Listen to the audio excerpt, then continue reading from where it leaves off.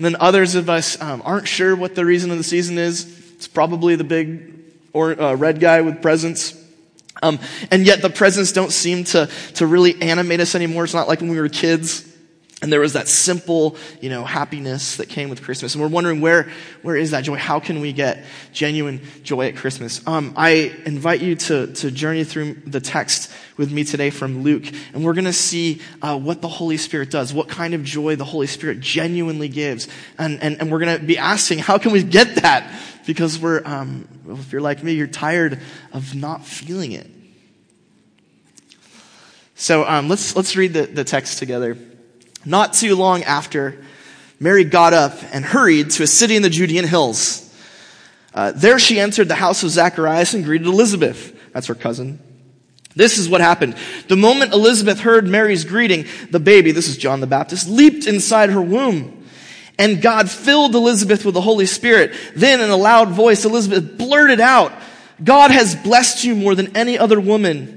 And he has blessed the baby in your womb. And how has he has honored me too, that the mother of my Lord should come to me? Listen, as soon as I heard your voice greeting me, the baby in my womb jumped for joy.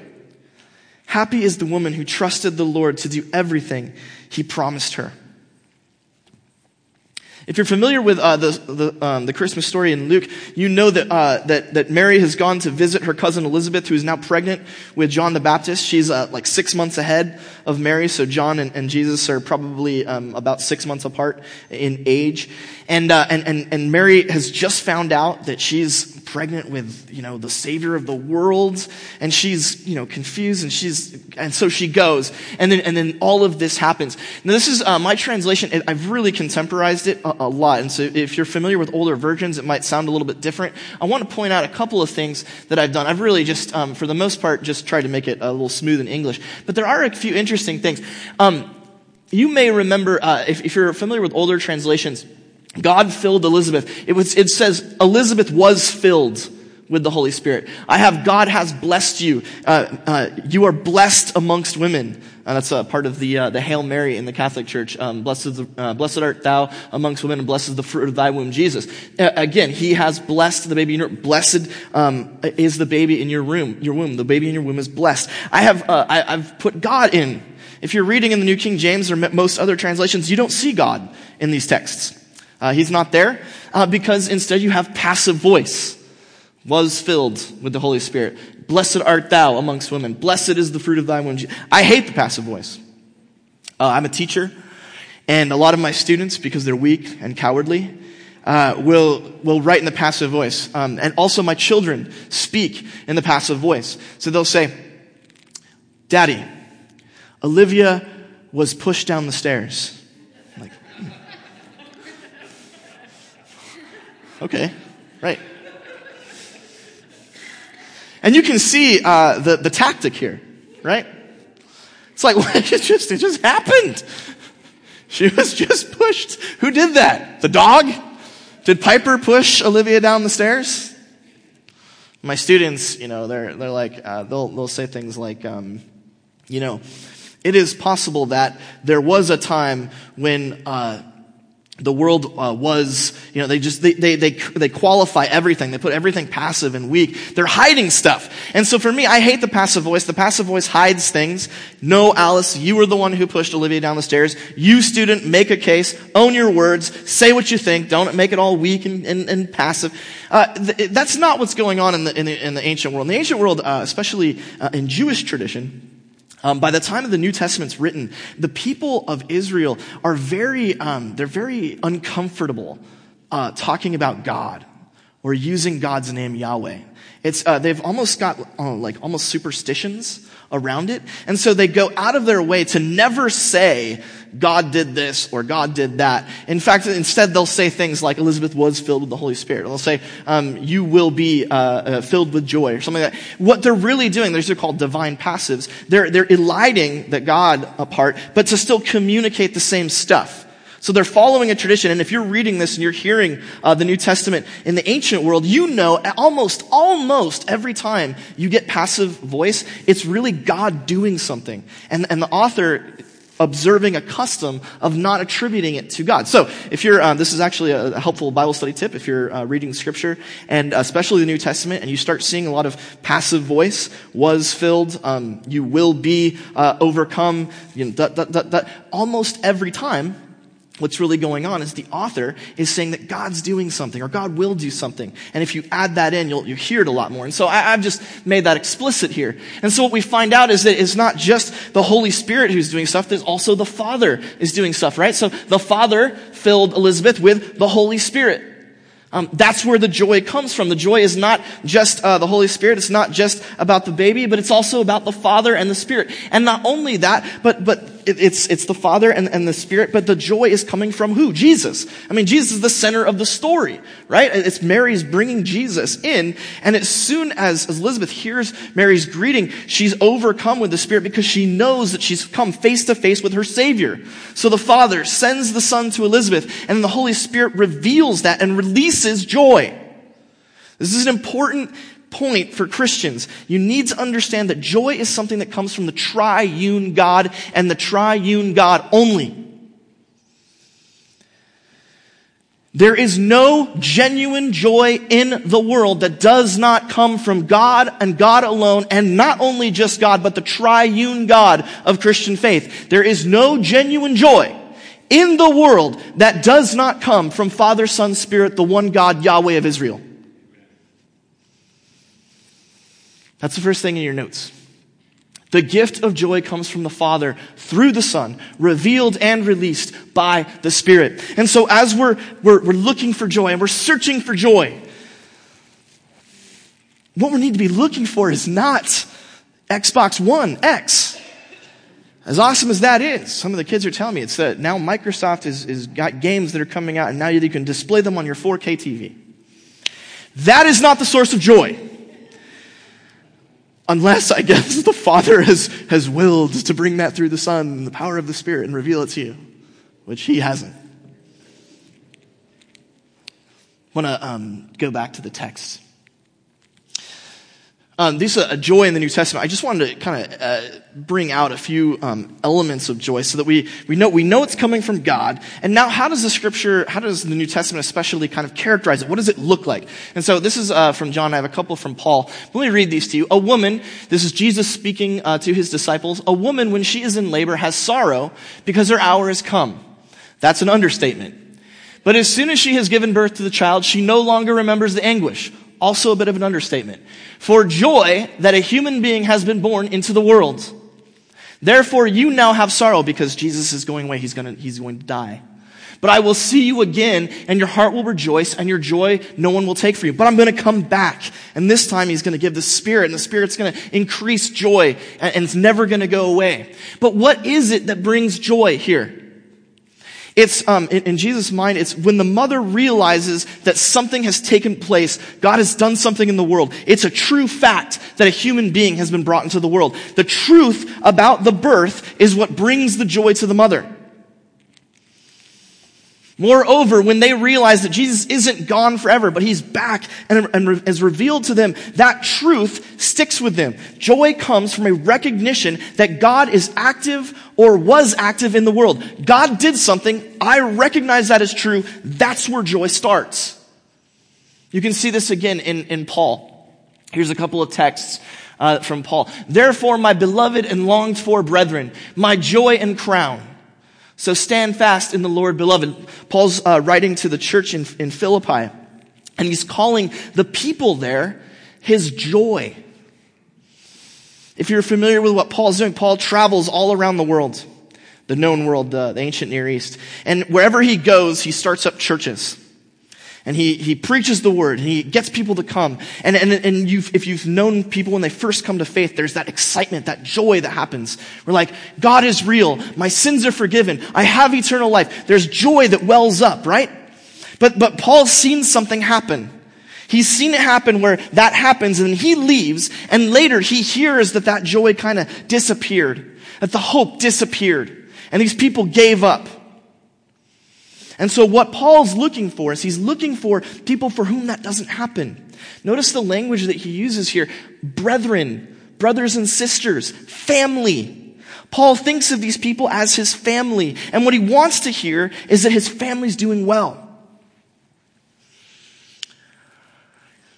That's, for any of you who have close family and friends, and I assume that's all of you, you know what it's like when you leave and you let these people that you love go and they're doing stuff and you're not a part of it. And if they're not on Facebook and Instagram, you have no way of finding out what they're doing. So you're lost and you're confused and you're scared. And all you're worried about, all you're hoping for is some news that they're doing well. And when that happens, when you get that news, they're on the phone and they're like, hey, I just got a job offer. Your heart swells. You're like, oh, I can relax now. I know that the people that I care about are doing well. That news comes, that truth comes, and your affection for them wells up into joy, a response to the truth.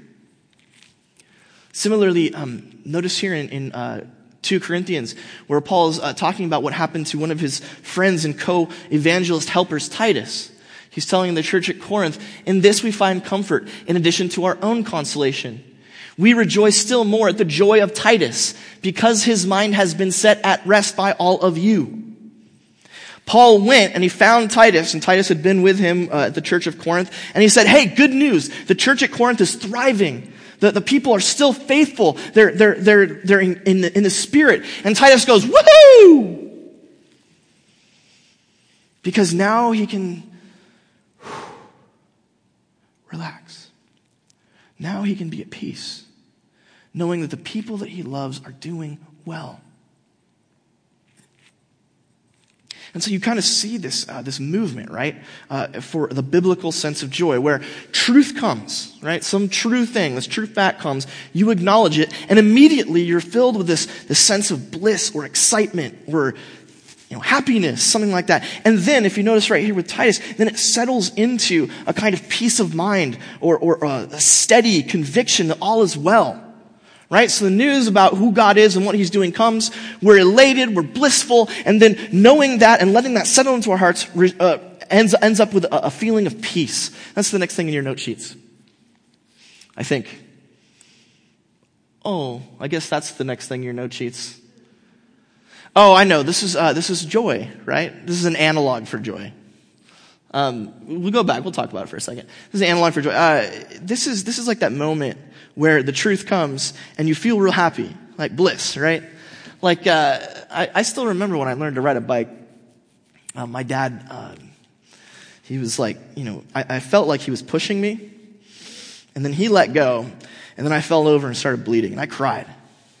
And then he's like, get back up, do it again. So then the same thing happened. I'm bleeding more, and my mom's starting to get worried. But my dad, he doesn't care about my feelings or my pain. He just cares about results. And so he's like, get back up and do it a third time. And the third time stuck. And I remember Jeff and Scott, the Eichlers were all there. There was like all the people in the neighborhood. This is in my mind. It probably didn't happen like this. Everyone's cheering, right? And you, right, because I achieved an amazing thing. But you know that feeling, right? That feeling when you balance for the first time. It's very similar to the first time you catch a wave, right? And you pop up and you're like, this is incredible. That's joy. Well, the closest human analog we can get to joy. It's not genuine joy. And why is that? Well, it's because, you have that moment, the truth settles in, you're like, this is incredible, you're filled with bliss, and then it gets a little bit boring. Then you're like kind of used to it, and it's just, I can ride a bike, not a big deal. Or there's this one, this is much more, in with the kids these days. Oh, she got her first iPod. Oh, no, I'm sorry. iPhone. She got her first iPhone. Finally. Joy. You can see it, the sister on the right there, she's going to be crying in about 14 seconds when she realizes that she did not get a device. You look in, you realize, yes, this is so great. Bliss, elation, happiness. Now, with a new device, that probably lasts for a week. I'd say you wake up every day for about a week feeling like, yes, all is well with the world. And then you start realizing you have to pay for a lot of the apps that you want. Then you start realizing that every time you go on social media, you're just feeling worse about your life. And now you have it with you all the time. And so you're constantly confronted by how much better the lives of your friends are than yours. And you're like, oh. And so it kind of tapers off, right? And that's why we say that for biblical joy, real joy, it's truth, bliss, and then peace. And that is the critical element. And that's what's in your note sheets. Joy comes from truth. It begins with bliss. There is an emotional component to joy, but it settles into peace, a strong conviction that all is well, that things will be well, all is right, all is good. God is real. God is faithful. He's not going to quit. He won't give up. What he did now, he's going to keep doing. What he did then still has effects forever. He doesn't stop. And we can rest in that.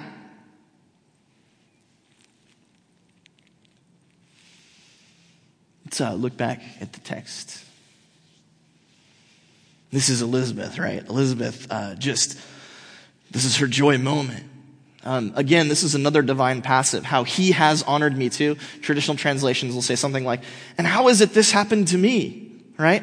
Oh no, it didn't happen to you. God happened to you. Joy happened to you. God made happen to you. Made joy happen to you. How is it that he's honored me, that the mother of my Lord should come to me? As soon as I heard your voice greeting me, the baby in my womb jumped for joy. Happy is the woman who trusted the Lord to do everything he promised her. Notice, if you're like, okay, so here, what's our goal here? How can we get joy? Christmas. Lives are crazy. We're miserable. We want joy at Christmas. What's the 5-step Elizabeth plan to getting joy? Step 1. Keep staying alive. Step 2. Sort of be at your house, I guess, at the right time. Step 3, it just happens, right? What is it Elizabeth has done? Nothing. She's walking around. She's 6 months pregnant at 60 years old, which must have been horrible. So her back hurts. She's doing her thing. And then suddenly joy just explodes on the scene, right? Joy doesn't just, she's not like, oh, if I just, this is what Elizabeth didn't do. She didn't say, all right, in order for joy to happen this Christmas, I need to make sure that the Christmas party is perfect. If it's not absolutely perfect, it's going to be a complete failure and no one will have any joy.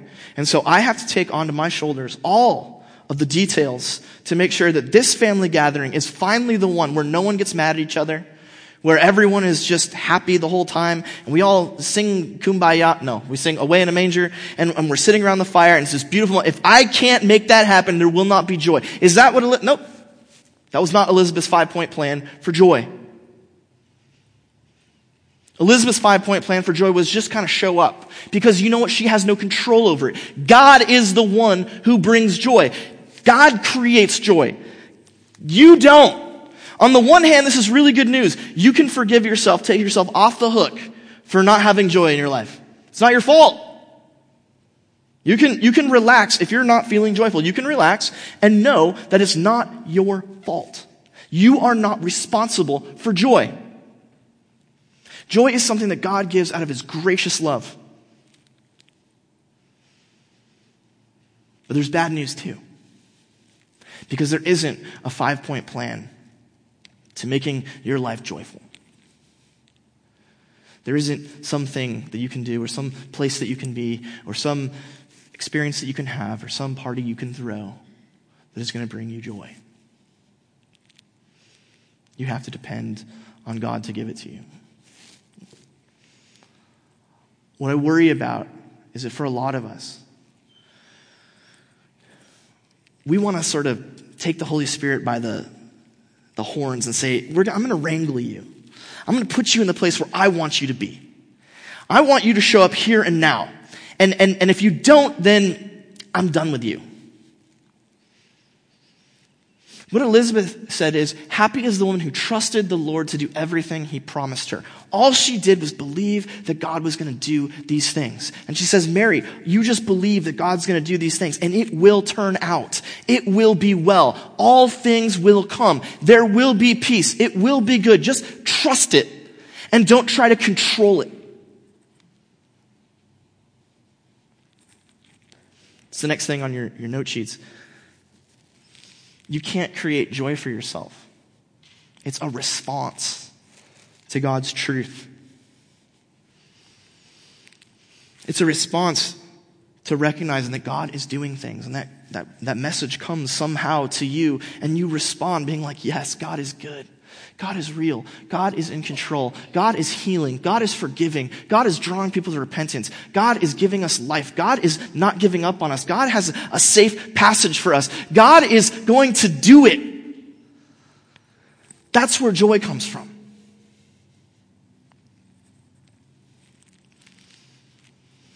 I want to,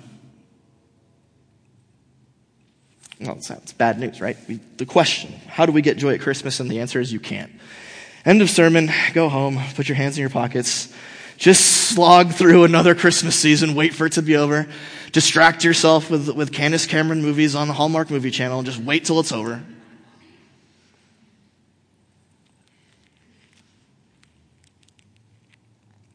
I think there is something we can do, but it might require a little bit of a perspective shift. I want to look at the text again. This is the very beginning. Not too long after, Mary got up and hurried to a city in the Judean hills. There she entered the house of Zacharias and greeted Elizabeth. Not too long after, that's an idiom there in Greek, in these days or something like that. What's just happened is that the angel Gabriel has just told Mary, hey, good news, you're pregnant. And Mary's like, no, I know, but that's impossible. And he's like, good news again, that's the Holy Spirit. A little shameful for you, but very exciting. And guess what, Mary? There's more good news. Your cousin Elizabeth, she's 60, she's pregnant too, 6 months pregnant. And Mary's like, her response is, let it be as you say. That's like the sort of the old way of saying. Really, it's more like, I hope you're right.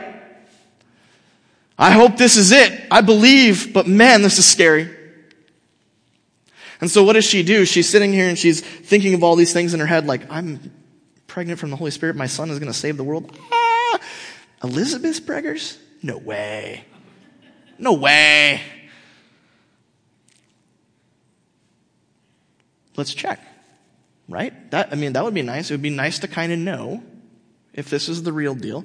And so she gets up, she hurries to Elizabeth's place. There she enters the house of Zacharias, greets Elizabeth. There's an ambiguity in the text. We're not sure if Mary's like just trying to check on Elizabeth, or if Mary's kind of sharing with Elizabeth the good news, like the joy of what's happening. Because imagine you're Mary, there's not a lot of people who are going to be on board if you're like, oh yeah, this pregnancy, Holy Spirit, I'm still a virgin for sure. Not a lot of people are going to get on board with that. But potentially, your cousin who's just had a miraculous pregnancy, maybe she'll be able to. And so maybe Mary's coming and she's going to share and share the joy and the excitement with Elizabeth. Maybe she's going to see that Elizabeth's pregnant and be like, yes, this is the real deal. I can trust everything's coming the way that God said it's going to be. And maybe she's also sort of sharing with Elizabeth the joy of being a part of God's miraculous plan. She entered the house of Zacharias and greeted Elizabeth. When Jewish people greet each other, we're like, what's up? Yo. In Japanese, it's Ohayou gozaimasu, right? Well, the cool Japanese kids, they go, oh. That's like a shortened version of Ohayou gozaimasu. Oh. We all do it. We all have like a way of, this cool, awesome. Is that Jews? When they greet each other, what do they say? Shalom, right? Shalom. Mary knocks on the door. Nothing. She enters the house. Shalom. Peace be with you. All is well. You are blessed. God's life lives with you, and all shall be well. That's what shalom means.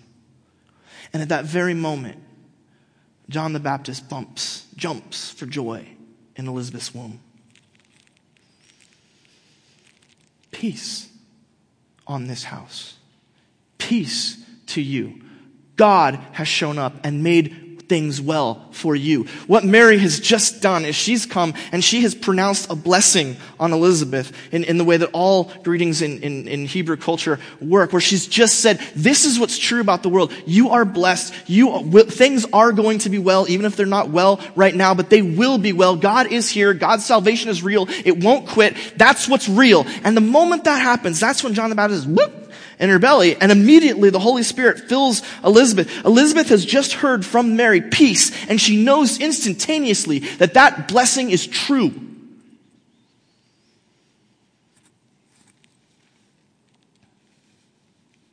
If you're with me so far, what we've said is, well, you can't get joy.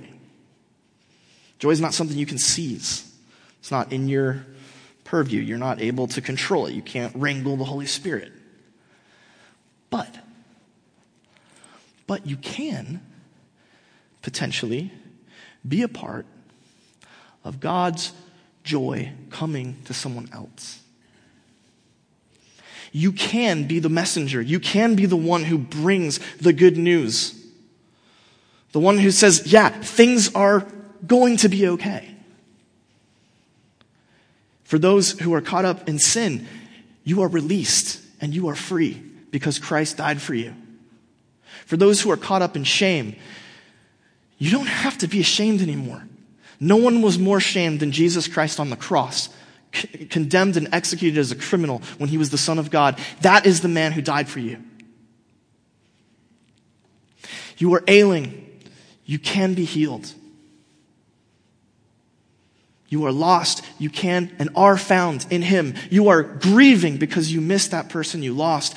God is with you, so am I. And you will be reunited in the last day. You have the opportunity in your life to be a part of that good news, that truth that thunders in someone's mind. Remember, it comes from the Father wills it, and then it's through Christ.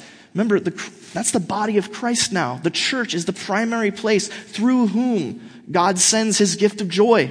It always comes through Jesus. That's us, the body of Christ. And it's in the power of the Spirit who reveals and releases it. So you could actually be that person who goes forth and is empowered by the Spirit and releases and reveals God's saving, life-giving truth of shalom peace to somebody this season.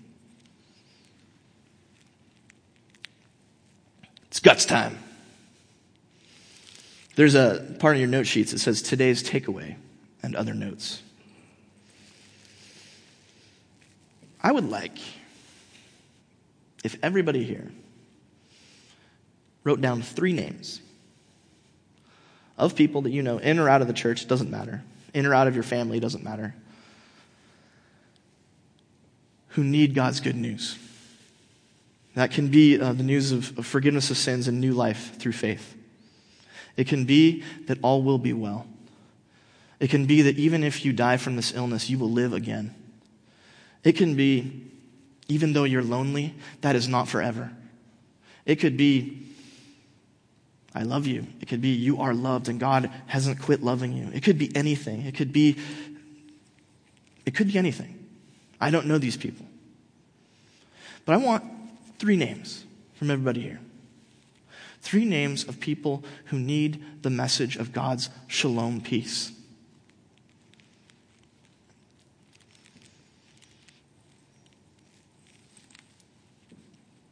You can't get joy, but God might use you to give it. Imagine that we all did this. We did the 3 names, right? There's what? How many people here? We'll just be generous. Say 100. 100 people. 3 names. That's 300 names. Imagine what would happen if you actually did this. Over the course, you have until December 25th, homework assignment. Up until December 25th, 11:59 p.m. on December 25th. You could do it on the Christmas day. That's fine. But you actually go and you actually give the gift of you're not giving the gift of joy, but you're blessing, spreading shalom, the truth of who God is, what he's done to somebody else, right? 300 people receive this gift. Imagine, now let's get a little bit bigger. Imagine what would happen if, all the churches in Orange County, we all sort of got together and did this.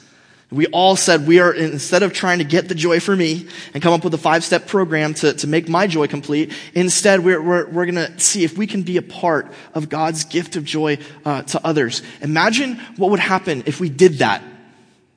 Imagine how transformed this sick unto death county would become. You don't have to be owned by your pocketbook. You don't have to be owned by your despair. You have life. There is hope. God does win. You have it. Imagine what would happen if all of us started giving that away. What joy could resound in this place, in this county. I think I have the picture of the perfect Christmas. Yes. I don't know who these people are, but they showed up on a Google image search. I mean, that is like ultimate Christmas right there. Like, I love it because everyone's like a little bit confused and no one really quite knows what's going on. There's a mess everywhere. But you can imagine what's just happened here. All these people have been in this room, and every single person has brought gifts for all the rest of them, right? And then has lost themselves in just handing those out, right? And so everyone's kind of inundated with gifts, and like, I'm surprised I'm getting this gift, and they're shoving gifts elsewhere. It really is what we dream of when we think of Christmas done right. Instead of the kids being like, mine! Instead of me sitting there being like, disappointed again. No one knows how to get gifts for Tom. Instead of that, we're in a mode where we're pushing those gifts to others, right? And in the midst of that, that's kind of the idea that we have in our human minds, in our sort of maybe a little more secular world, what a joyful, joyous Christmas might be like. What I'm saying to you, and I think what the scriptures are communicating to us in the story of Mary and Elizabeth, is that something like that is what the body of Christ is supposed to be doing, not just at Christmas time, but all year around. Like, this is our mission. We are the purveyors of God's peace. We are the ones who go out and share God's truth. And through us, the Spirit reveals and releases joy into the lives of the entire world. We are the ones who are supposed to bring joy to the world.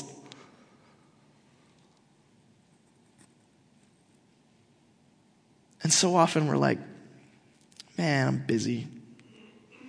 I wish I could get that spirit of Christmas back.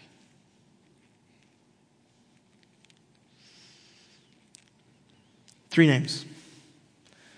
I'm dead serious. Real homework assignment. I'm really asking you to do 3 names.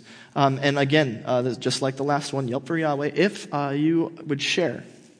Say you actually do this. You have until December 25th. You actually do it. You bring the good news of God's peace or love, forgiveness, comfort, healing, whatever, to whomever. And it goes, let's just imagine that it goes well. I'd like you to email me about it. I'd like to hear it. Because I am desperate to see joy return to South County. And I really believe that God is calling us to get it started. Let's pray.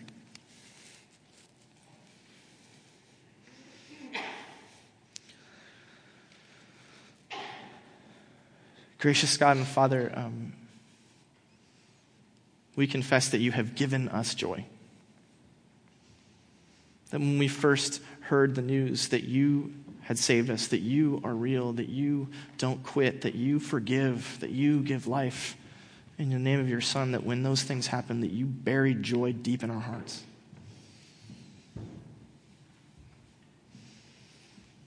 God, like Mary, we've been called to spread it, to give it, to stop trying to rekindle it and seize it and grab it, but to give the word of your love to others.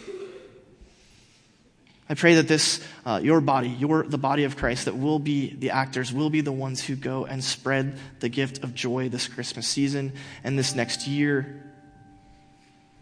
That you, God, will be glorified, that hearts will be turned and enlightened, that we'll shout it from the rooftops and the mountains and see your joy descend like rain. We ask this in Jesus' name. Amen.